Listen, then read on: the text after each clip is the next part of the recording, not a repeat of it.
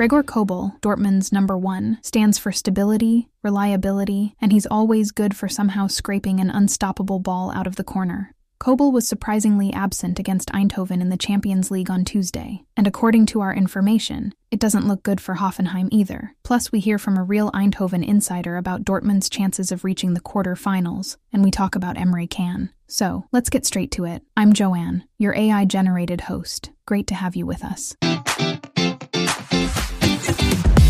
Gregor Kobel had already indicated last Saturday that he was experiencing another problem. During one of the long interruptions in play due to the tennis ball fan protests, Kobel had the physios knead him properly, but was then able to continue playing. However, Kobel then had to miss the Eindhoven match, and, as I said in the intro, the Hoffenheim game is also on the cards for Kobel. Edin Terzic didn't want to say exactly what was wrong with Kobel after the Eindhoven game. He only spoke of a bad feeling in Kobel that had suddenly arisen. But I wouldn't write Kobel off completely for Hoffenheim just yet. The game is only on Sunday. That means one more day of training, one more day of regeneration. Maybe it will be enough for Kobel after all. But it's clear that Dortmund won't be taking any risks.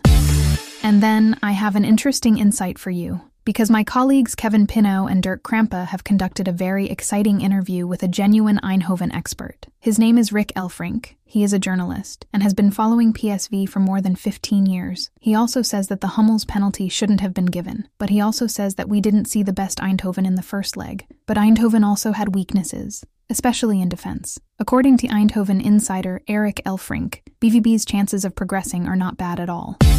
And then we need to talk about Emre Can, because he has repeatedly become an uncertainty factor recently. I'm not saying that, but my colleague Kevin Pinot is. Terzic, who also relies on Can due to a lack of alternatives, is forced to do so. And in Kevin Pinot's opinion, Can is no longer untouchable, even though or precisely because he is captain. For my colleague Kevin Pinot, it's a question of how long Terzic will continue to rely on Can. The answer to the discussion can only be given by the coach himself or Emre Can, with good performances on the pitch.